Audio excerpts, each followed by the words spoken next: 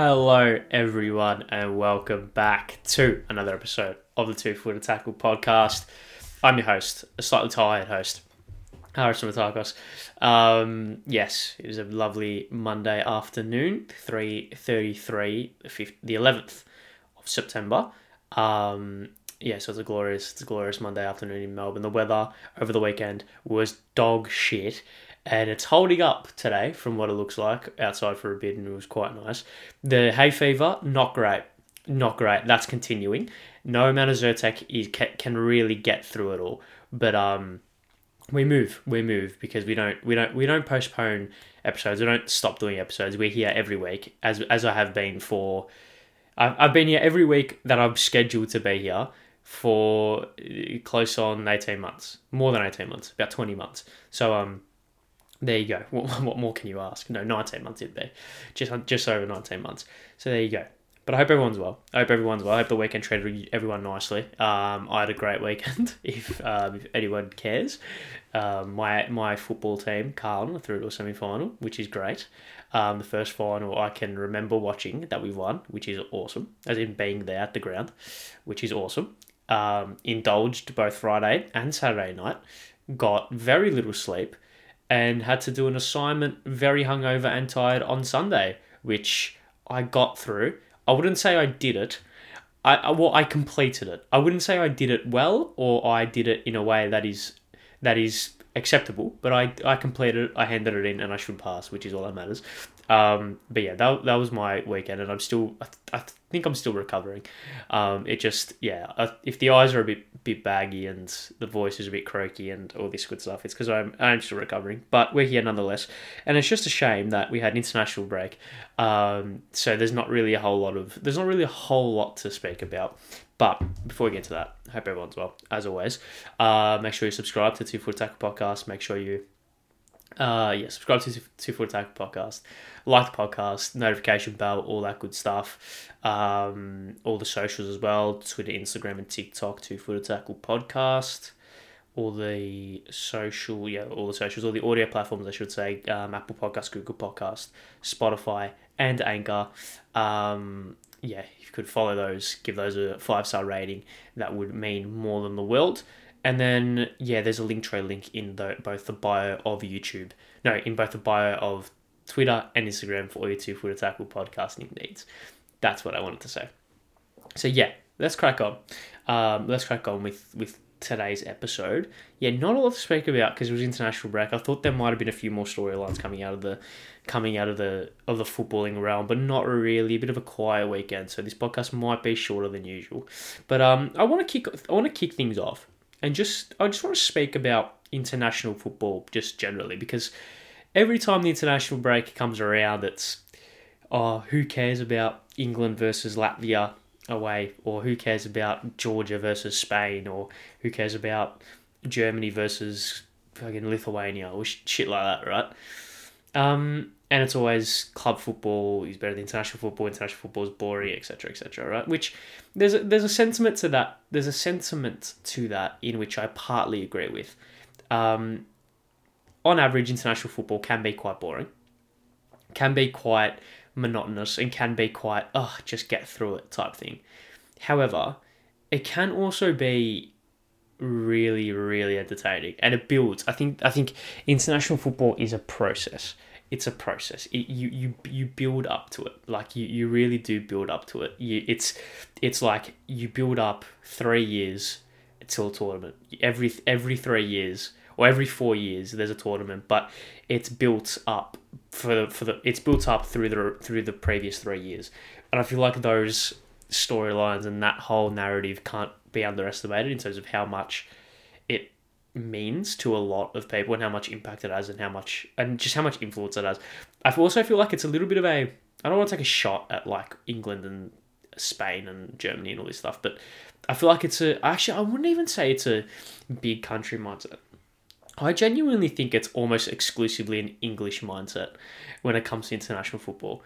I think international football is the purest form of football there is, because it takes away, most of the time, it takes away all the politics, all the kind of transfer negotiations. It takes away all this external stuff that plagues football and that runs football, essentially the business side of things, and it's purely down to your country, the people that have grown up and that represent your country versus another country in the purest sport in the world. I think it's great. I think international football, I should go as far as say it's underrated. Like in the grand scheme of things, right?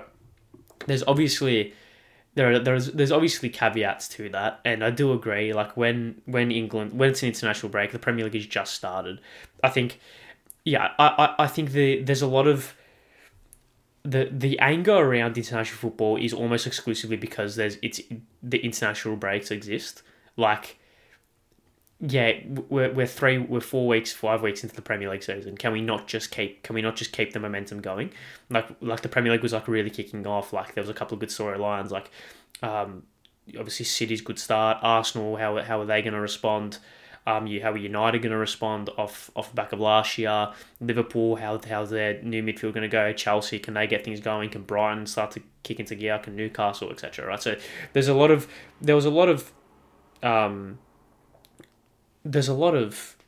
kind of good storylines around the Premier League that have been halted because of this international break. And it's an international break that is arguably the most monotonous international break because it's not World Cup qualifiers, so it's not the pinnacle. And even though, it's the European Championship qualifiers and also friendlies, which are awful. But the European Championship qualifiers, we're in the stage of, it's not the start of the qualifiers, so it's not, you don't get that buzz and that excitement of, here we go, qualification campaigns kicked off, let's go into it type thing. But it's also not the end of it, where it's like, oh, if Spain lose and Scotland win, Spain can be knocked out or whatever, right? It's those those 4 games smack bang in the middle of the qualification campaign that no one really cares about, because if you're a big nation, you should win those games and you should qualify. If you're a small nation, yeah, it means a lot, but more often than not, it doesn't really fall your way. And then you get to the friendlies. Like Australia played a friendly against Mexico, which I'll cover briefly. I'm going to spoil it right now. I didn't watch it. It was on Saturday morning, I think it was, or Sunday morning, and I was extremely hungover, so I didn't watch it. But yeah, it was. Yeah, I think this international break has come at a bad time, which has fueled the fire of all the what's better, international football, club football. I think looking at it from a holistic perspective, I understand why a lot of people are so connected and are so passionate about club football, especially in countries where club football is far more local. Like in Australia, it's very much city based. And there are very few cities in Australia, whereas in England and in other countries, it's basically towns and it's almost essentially villages who represent you. So it's far more localized, and I understand the passion behind that. But in the same vein, it's also your country, like it's your people. It is you, like that you're being represented by your national team. And I think the World Cup in particular, and even the Euros and even the Asian Cup for Australians and obviously other Asian countries, it provides this just passion, like this pure passion. Like I've never felt so emotionally invested for a sport than I have at World Cups. At the 18 World Cup, at the 2015 Asian Cup, I should say, even the Matildas not long ago, and obviously the Socceroos in Qatar in November and December. I've never felt as emotionally invested. Like I've seen Melbourne Victory win championships, I've seen them win FA Cups, I've seen them play in the Asian Champions League. I've seen Chelsea win Champions League, seen Chelsea win FA Cups, and seen them win Premier Leagues and League Cups and everything. But I never feel as emotionally invested in a sport as when I do when my nation is playing. Maybe that's a personal thing. Maybe that's also because of I love the underdog stories in football and in sport, and because Australia naturally aren't a powerhouse on the footballing stage. Every match means a lot. Every single game is like do or die, especially when it comes to tournaments. It's like Australia can't play a boring game like post the second round of qualifiers for any tournament. Like we can't play a boring game because it's always we're versing China, but we're versing China away, and China away are tough. Or we're going to Iraq, but we have to go to the Middle East, and Australia don't travel well to the Middle East. Or we verse Iran are really good. Or we verse Japan are really good. South Korea, Saudi Arabia, all these countries, right? So yeah, where you're always emotionally invested, and you're always like there's always a dog in the fight in a sense. When it comes to there's always you always yeah, you've always got a dog in the fight in a sense when it comes to when it comes to international football, especially being from Australia, and obviously me being Greek as well, me having Greek ancestry, I do keep very close eye on the Greek national team as well. Hopefully they qualify and I can go to Germany next year and follow the boys around.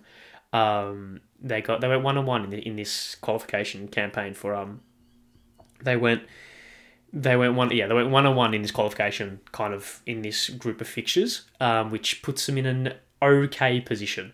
Need to upset France or Netherlands in the next group, but they should in the next kind of block of fixtures. But if they can do what they need to do, they could sneak a second place automatic qualification. But Greece already have the playoff chance because they won their Nations League group, which is great. Anyway, I'm digressing. But yeah, maybe the whole me preferring international football is because of the whole backs against the wall, underdog team. Every single game is competitive. Every single game is a fight. Whereas if I was English or if I was Spanish, and we versed Latvia and Lithuania and Georgia and Liechtenstein and San Marino and all these countries, right? Which is like, you should win comfortably. You're rotating players, your rotating systems, and it's far more of a step to get to the World Cup rather than an experience itself. I think it's like one of those things, yeah, where it's like it'd be far different. Like, also considering the history of Australia in particular, like obviously what Australia went through post the 74 World Cup or 70 World Cup. Obviously with the, what was it, 6 or 7 or 8 failed qualifications in a row or whatever stupidness that was. Obviously following Aloisi's, and then once you had Aloisi's in 06, we qualified automatically for 10. 14 was Josh Kennedy against Oman, I think it was, at City Football Stadium. 18 was... 18, what was 18? Oh, 18 was the 3-2 win against Syria. That was mental. That was mental. And then obviously, Redmayne in Qatar, which was like insane as well. Australia we really keep our fans emotionally invested in every single game. Maybe that's why I like the international football so much, because whenever I think of international football, I think of Australia versus Oman away from home. We need to win, and we're 1-0 down for some reason, right? And it's always dramatic. It's always really painful and really hard. Like obviously Aloisi's an F5, like I said, and Josh Kennedy's goal to qualify for 14, and then the two-legged tie against Syria in 2017 to go to the 18 World Cup, and then Redmayne in fucking June of last year to qualify for Qatar. Like, it's just always dramatic, whereas English people, probably barring Beckham's free kick against Greece, it's very much win your 10 qualification games, get a goal difference of plus 60, and just go. Like, it's not really a journey, it's kind of just you're there, and it's just pointless games. Whereas for Australians, it's like, oh, every single game matters, because we aren't that good in the grand scheme of things, firstly, and even in Asia, we're not the best team in Asia. Like, we struggled to qualify in the old World Cup system. In the new one, we should be okay. But also, it's like this country just does everything so painful. Like, we can never do anything simple. So maybe that's why I like international football. But yeah, it is one of those things. It's about like a community aspect as well, I guess, right? And like I said, at the end of the day, it's like, it's what you identify with the most, like I said, with the identification thing and how you feel represented. If you feel represented more by your club, then great. I understand why you would care more about club football in that respect. But if, like me, I feel more represented by my country, I think I do. Yeah, especially with, like, I would never feel, and once again, maybe it's because Australia is just this stupid football anomaly that, and our story won't and hasn't been and probably will never be replicated in terms of our narrative around football in this country, and probably my stance on it and how passionate I'm about it, probably lends myself to being more passionate about the Socceroos more than anything, right? But I've never seen a country more united, like with the Matildas, not like a couple of weeks back. Like the whole country was just fucked. Like the whole country was insane, and they're the scenes that I love. And even with the Socceroos, right? And like Fed Square in Melbourne being packed out at 6 a.m. to watch Australia versus Argentina, or like staying up to 2 a.m. to watch fucking Australia beat Denmark and stuff. Like no other sport can do that. So maybe that's why international football means more to me. It'll be interesting to see the pure perspective from people from bigger countries, or from bigger countries. I mean, literally bigger countries in terms of population, but also in terms of like football acumen. I know obviously there's political factors around England and why some people don't support the English national team, because the whole I know obviously Scouse people say they're Scouse not English because of the government and the Tories and all that stuff, and other football relating things, which is fair enough, I guess, right? And that's probably why club football is held in such high acumen there in comparison to here, because of the representation. I feel like the representation from fans to their club, I feel like in Australia, the Socceroos represent the common person a lot more than what clubs do. Whereas in countries like England, their club that fans support represents them more than the national team. I feel like that's probably a consensus. Obviously, there's anomalies and there's exceptions to every rule, but I feel like that's more often than not the case. I don't know why that is. Maybe it's because of the history of the clubs in other countries in comparison to Australia. Maybe it's because of political factors or social factors or whatever, right? But I feel like that's how it is. And would I swap it? Maybe. I also like how passionate fans are about the Socceroos. But also I would love it if they were as passionate about the A-League, which is the next step, I think. But yeah, I don't know. It's just one of those things. And I think it's one of those, like, we just have to wait and see how it develops type thing. And there's always going to be a next step. There's always going to be a development. So maybe I sit here in 6 months' time and everyone's off the Socceroos and everyone's on their local A-League team or NPL team. I guess that's the next step with everything. Yeah, so I guess it's just one of those things, hey? Maybe this is a good talking point that I haven't, that maybe could, yeah, you know what? I'm going to speak about it now. I've just remembered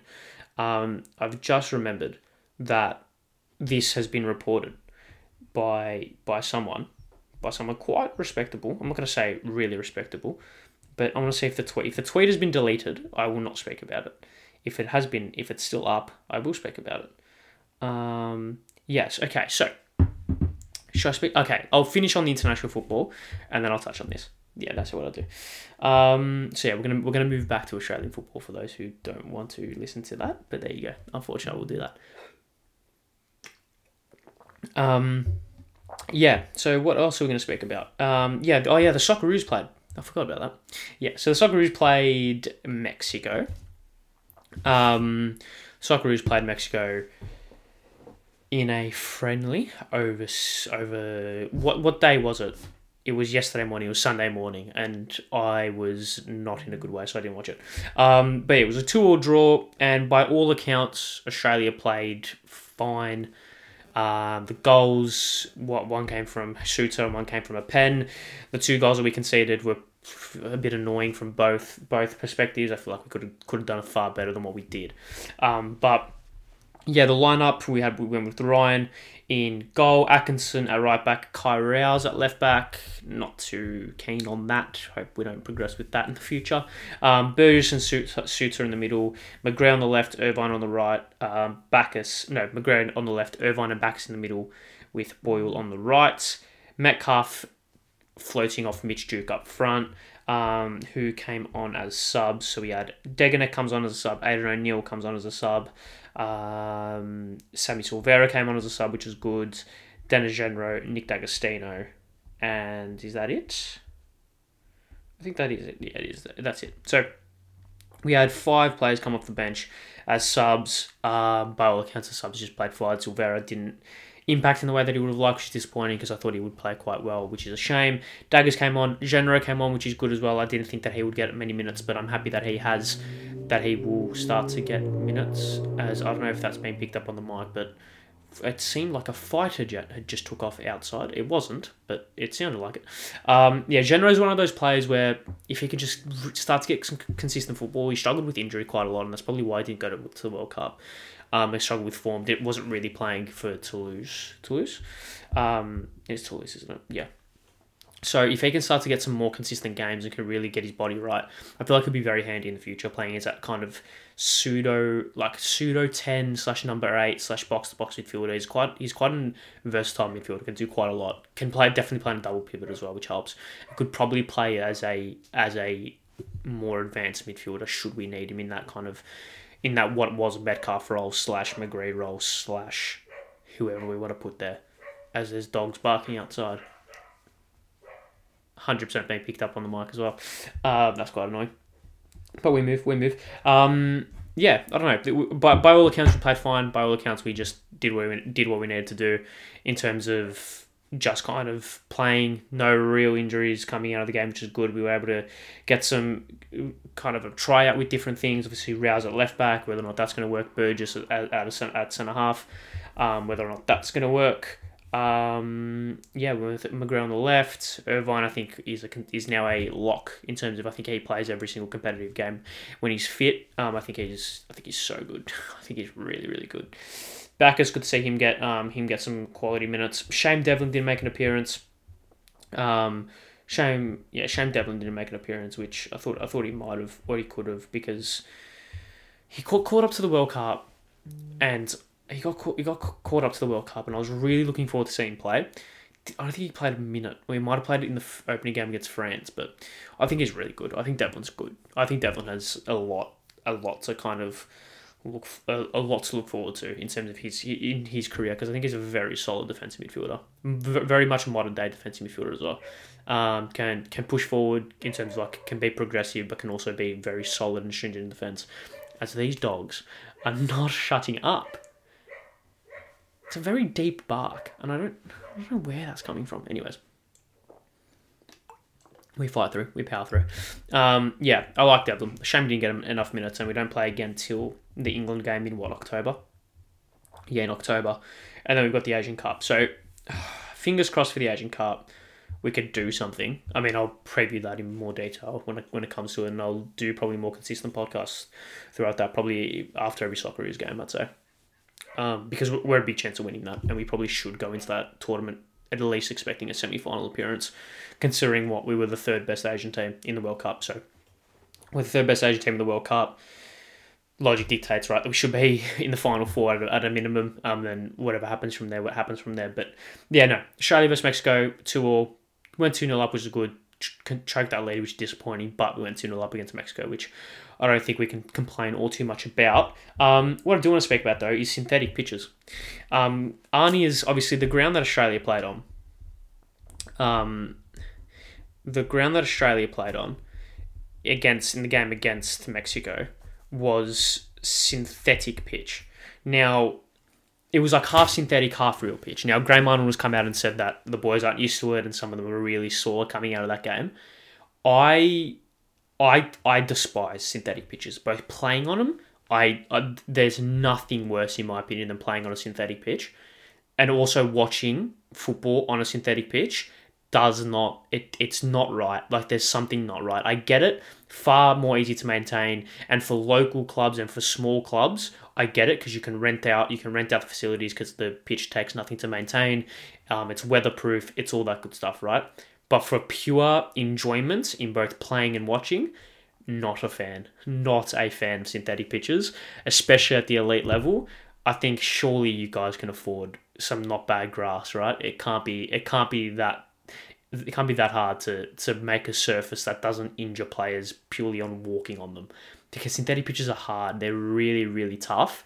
And especially for older players who have gone through injuries and have gone through issues, The pain on the joints is stupid. So yeah, I hate synthetic pitches. I really hope that's the last time I'll have to see Australia play on a synthetic pitch, because surely we're past that now. Surely we're past that now. There was like a stage, like I reckon 10 years ago, where synthetic pitches were the new in, because it was like easy to maintain, doesn't get muddy, weatherproof, all this good stuff. And then you realise that it's like running on concrete. You can't slide tackle because you'll cut your legs up, and it's just terrible on the joints. Your ankles and your knees, and your feet burn as well after it. I don't know how your feet start burning, but they do.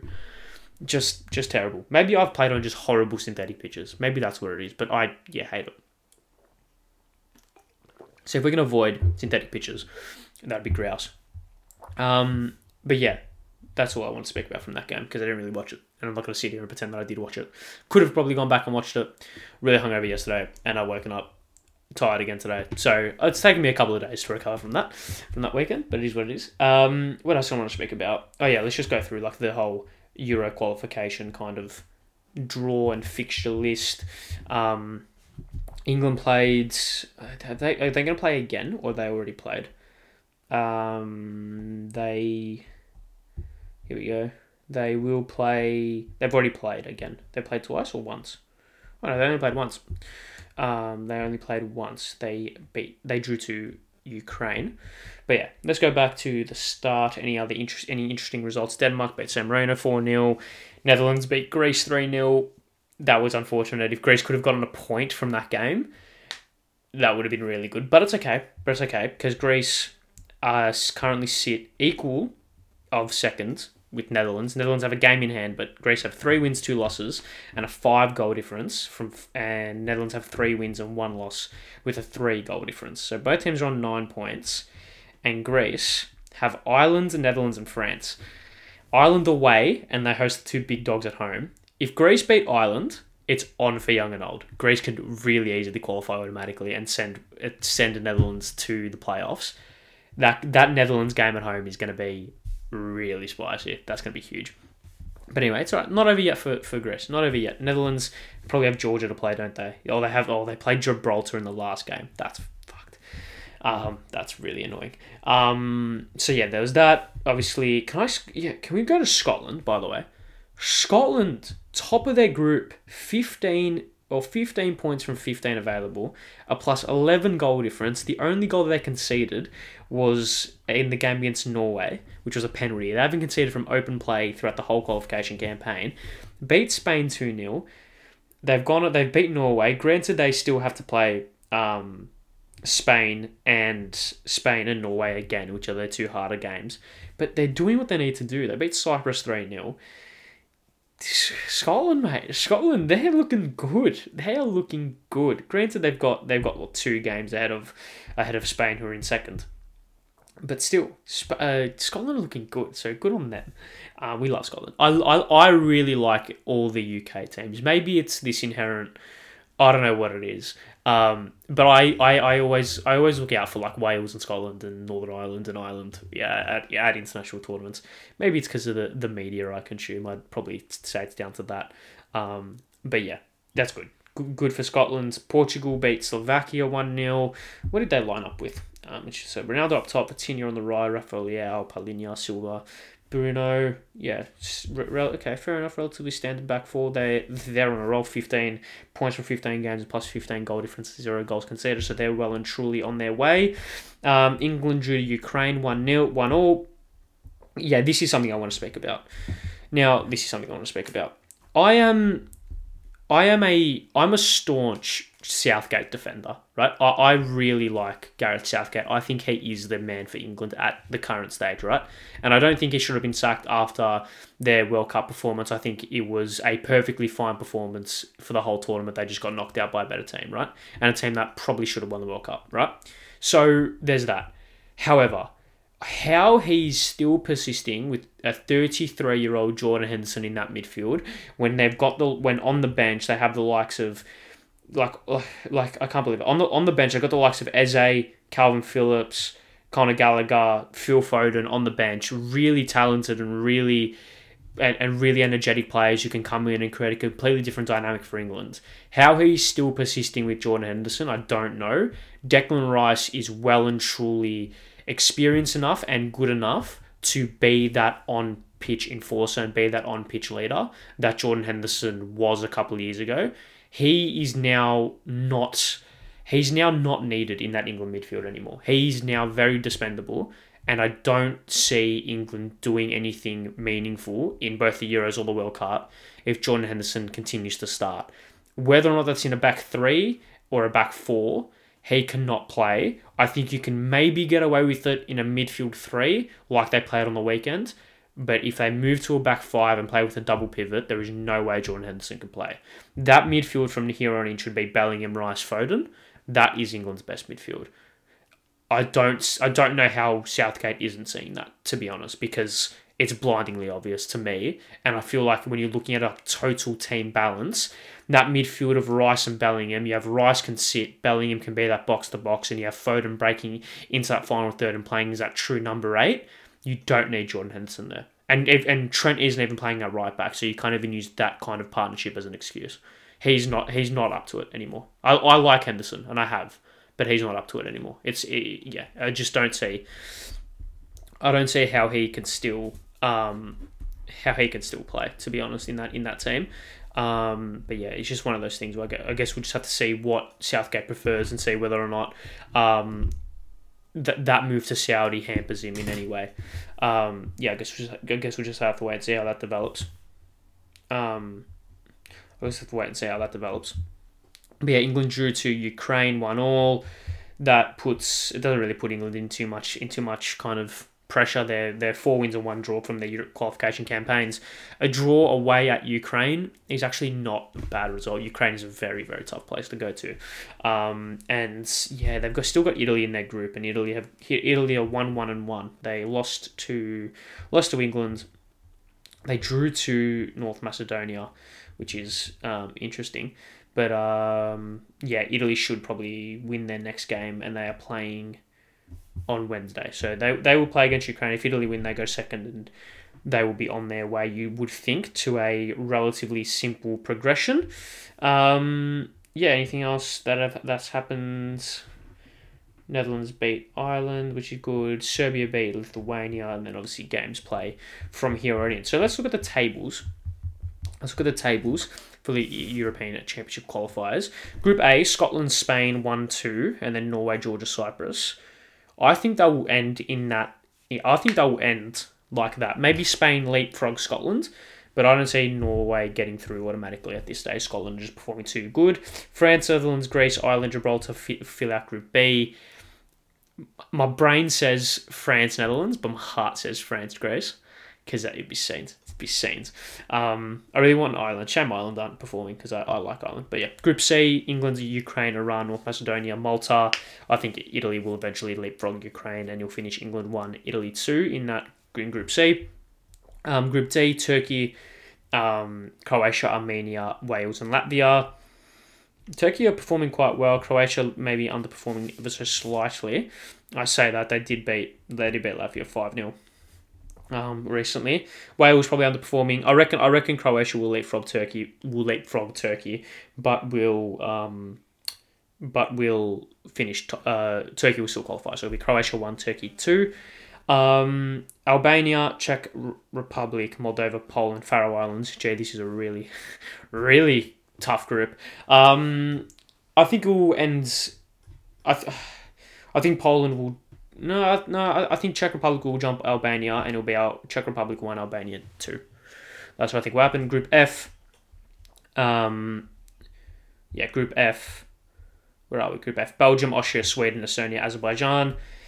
Sweden, disappointing result against Austria last time, as in the last time out in terms of the last qualification block. They versus Austria at home on Wednesday. Sweden beat Austria at home. I think they'll jump them and hold their position. And it'll be Belgium and Sweden. If not, it'll be Belgium and Austria, I think. Group G, Hungary, Serbia, Montenegro, Bulgaria, Lithuania. I think Serbia will jump. Oh, no, Hungary have a game in hand. I'll go Hungary, Serbia, 1-2. And then the rest fill out. Group H, Slovenia, Denmark, Finland, Kazakhstan, Northern Ireland, San Marino. I think Denmark will jump Slovenia. Have they played already? They have, and they drew, but it was at Slovenia. So I think Denmark will win at home in that reverse fixture and jump Slovenia and finish 1, and Slovenia can finish 2nd. Group I, Switzerland, Romania, Israel, Belarus, Kosovo, Andorra. I think it will remain the same. Switzerland 1, Romania 2. And then Group J, Portugal, Slovakia, Luxembourg, Bosnia, Iceland, Liechtenstein. Portugal finished top, and it will be... Luxembourg are performing.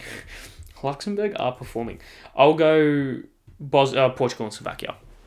1-2. That's what I will go with. So yeah, that is who I've got qualifying for. They've all got qualifying for the Euros, and of course, teams who win the Nations League and teams who finish 3rd can qualify in qualification groups and whatever. But I guess we'll have to wait and see when that comes and goes. The final qualification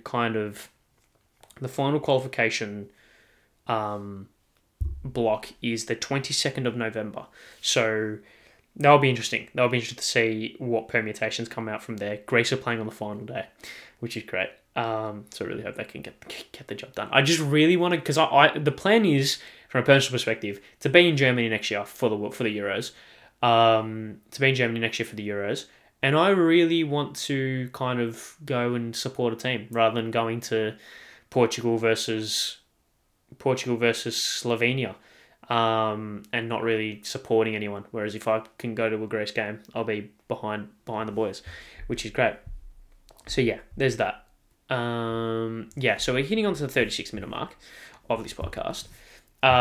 Should I? No, you know what? So that thing that I'm going to say, I'll mention it. I won't speak about it, but I'll mention it, and hopefully, if it gets finalised by the time next week's episode happens, I can speak about it fully in next week's episode. But Ray Gatt on Twitter, journo or former journo at least, he has sources, I should say. Controversial figure, but has sources. Said that Danny Townsend, APL CEO, director, big boss, prick, whatever you want to call him, has moved to the Middle East and taken up a big money role in the Middle East. That obviously has massive ramifications on the A-League and will be a big talking point. I was going to speak about it once as I remembered it throughout this podcast, but I will just leave it. I will just leave it, and I'll wait till it finally, because he's pretty adamant. I think if you just go on his Twitter and search up Danny Townsend, he's pretty adamant that he's gone. So I'll just wait to see if that actually comes to fruition. And if it does, I'll speak about it at length. Hopefully next week, hopefully it gets done. If not, in the coming weeks. But yeah, let's finish things up on a down note and speak on Antony, unfortunately. Fuck's sake, another one. Just, Jesus Christ. So Antony has been charged or has been accused, or a lot of reports and a lot of people have come forward in saying that Antony's been a lot of SA and domestic abuse and all this very horrible and shit stuff and shit things. And also in the light of what's happened with Mason Greenwood, it's just so disappointing. I don't actually know the exact timeline. I haven't really, not too clued up on the exact specifics of it. But Antony's gone on Brazilian TV and has defended himself quite passionately. It's now Antony has taken time away from the club, or the club has removed Antony from any first team matters until this whole thing will get sorted. It's, yeah, like, Jesus, I'll see if I can bring up a statement. That shows all that kind of, yeah. Manchester United winger Antony will not return to England until further notice, as he continues to address allegations of assault, which he denies. Goodness gracious me. Antony is currently under investigation by Brazilian authorities and Greater Manchester Police after his former partner, Gabriel Cavalin, alleged he assaulted her on separate occasions between June 2022 and May this year. Two further women made accusations against him in the Brazilian media on Thursday. boy, oh boy. That's coming out. That's come from an Athletic article written by, as it loads here as I go into the app. So yeah, this is it's not rumors. It's not bullshit. It's properly a thing. Adam Crafton and Laurie Whitwell. You mentioned United made a statement, the whole 9 yards. The 23-year-old labelled Cavillin's allegations false in an initial statement on social media, but on Friday he gave an extended interview to Brazilian TV channel SBT in which he strongly denied assaulting any woman, saying, I never have and never will. Antony will take a period of absence in which the club and players said was a mutual decision. Obviously, United have come out and condemned all allegations and all actions, obviously. Once again, I'll speak about this further if anything develops. Hopefully it's resolved quickly, or hopefully it's resolved in due time, and hopefully it's given us due diligence and is taken seriously as it should. Hopefully it's resolved in a manner that is respectful to all parties involved, obviously. But it's just another fucking awful, just awful. I mean, there's no proof released to the public. I say proof because this is really horrible. Obviously with the Mason Greenwood case, we all saw the photos and the videos and the voice notes and all that good stuff. So, we obviously have all been able to make a pretty well-informed decision based on what we know. We don't really know anything about this Antony case. So I guess just have to wait and see. Just a terrible situation, awful. I can't believe it's happening again. For Manchester United have been in a fucking shit storm. Obviously, they aren't the victim. Obviously, the potential victims are the ones that need the most care and being looked after. Obviously, it's just horrible, just shit. And yeah, I don't even know. I don't even know where to go. I don't know what to say because I don't know. No one knows exactly what's happening. So I'm not going to sit here and say and spout any opinions without knowing the facts. And no one really knows facts except those involved. So I guess you just have to wait and see at this stage, which is a bit fucked. But yeah, that's all for today's episode. Sorry for ending on a downer note. Let's just give a quick preview of the games. Obviously, international break ends. We're back. Obviously, Australia Cup. Melbourne Knights versus Heidelberg, so get down to that if you're in Melbourne. Northeastern Metro Stars versus Melbourne City. So if you were based in Northeastern Metro Stars, Adelaide. So if you are from Adelaide, get down to that and support your local and do all that good stuff, please. And obviously the Premier League is back. Wolves versus Liverpool kicks things off on a Saturday night for Australia time. Chelsea versus Bournemouth away from home, so can't wait to lose to them in very unceremonious fashion. And then Everton versus Arsenal, 1:30 at Goodison Park, which will just be so funny. If Arsenal lose and Everton get their first points of the season? No, first win. Luton and Burnley are the only team with no points. So I guess we'll have to wait and see. But yes, that is all for this episode. Thank you very much. Yeah, that is all for this episode. Thank you very much for sticking around. If you have, it means the world if you have. Yes, stuck around. It does mean a lot. Make sure you subscribe to 2 Foot Tackle Podcast, like the podcast, notification bell so you don't miss out on any clips. Notification bell so you don't miss out on any clips. What else am I going to say? Socials, 2 Foot Tackle Podcast, and 2 Foot Tackle Podcast on TikTok and Instagram and Twitter. Linktree link in both the bios of Twitter and Instagram for your 2 Foot Tackle podcasting needs. All the audio platforms, Google Podcasts, Apple Podcasts, Anchor and Spotify. See you guys next week with Premier League and European football returning, which is great. Hopefully we can have some more talking points next week. But yeah, thank you all for watching. See you guys next week. Goodbye.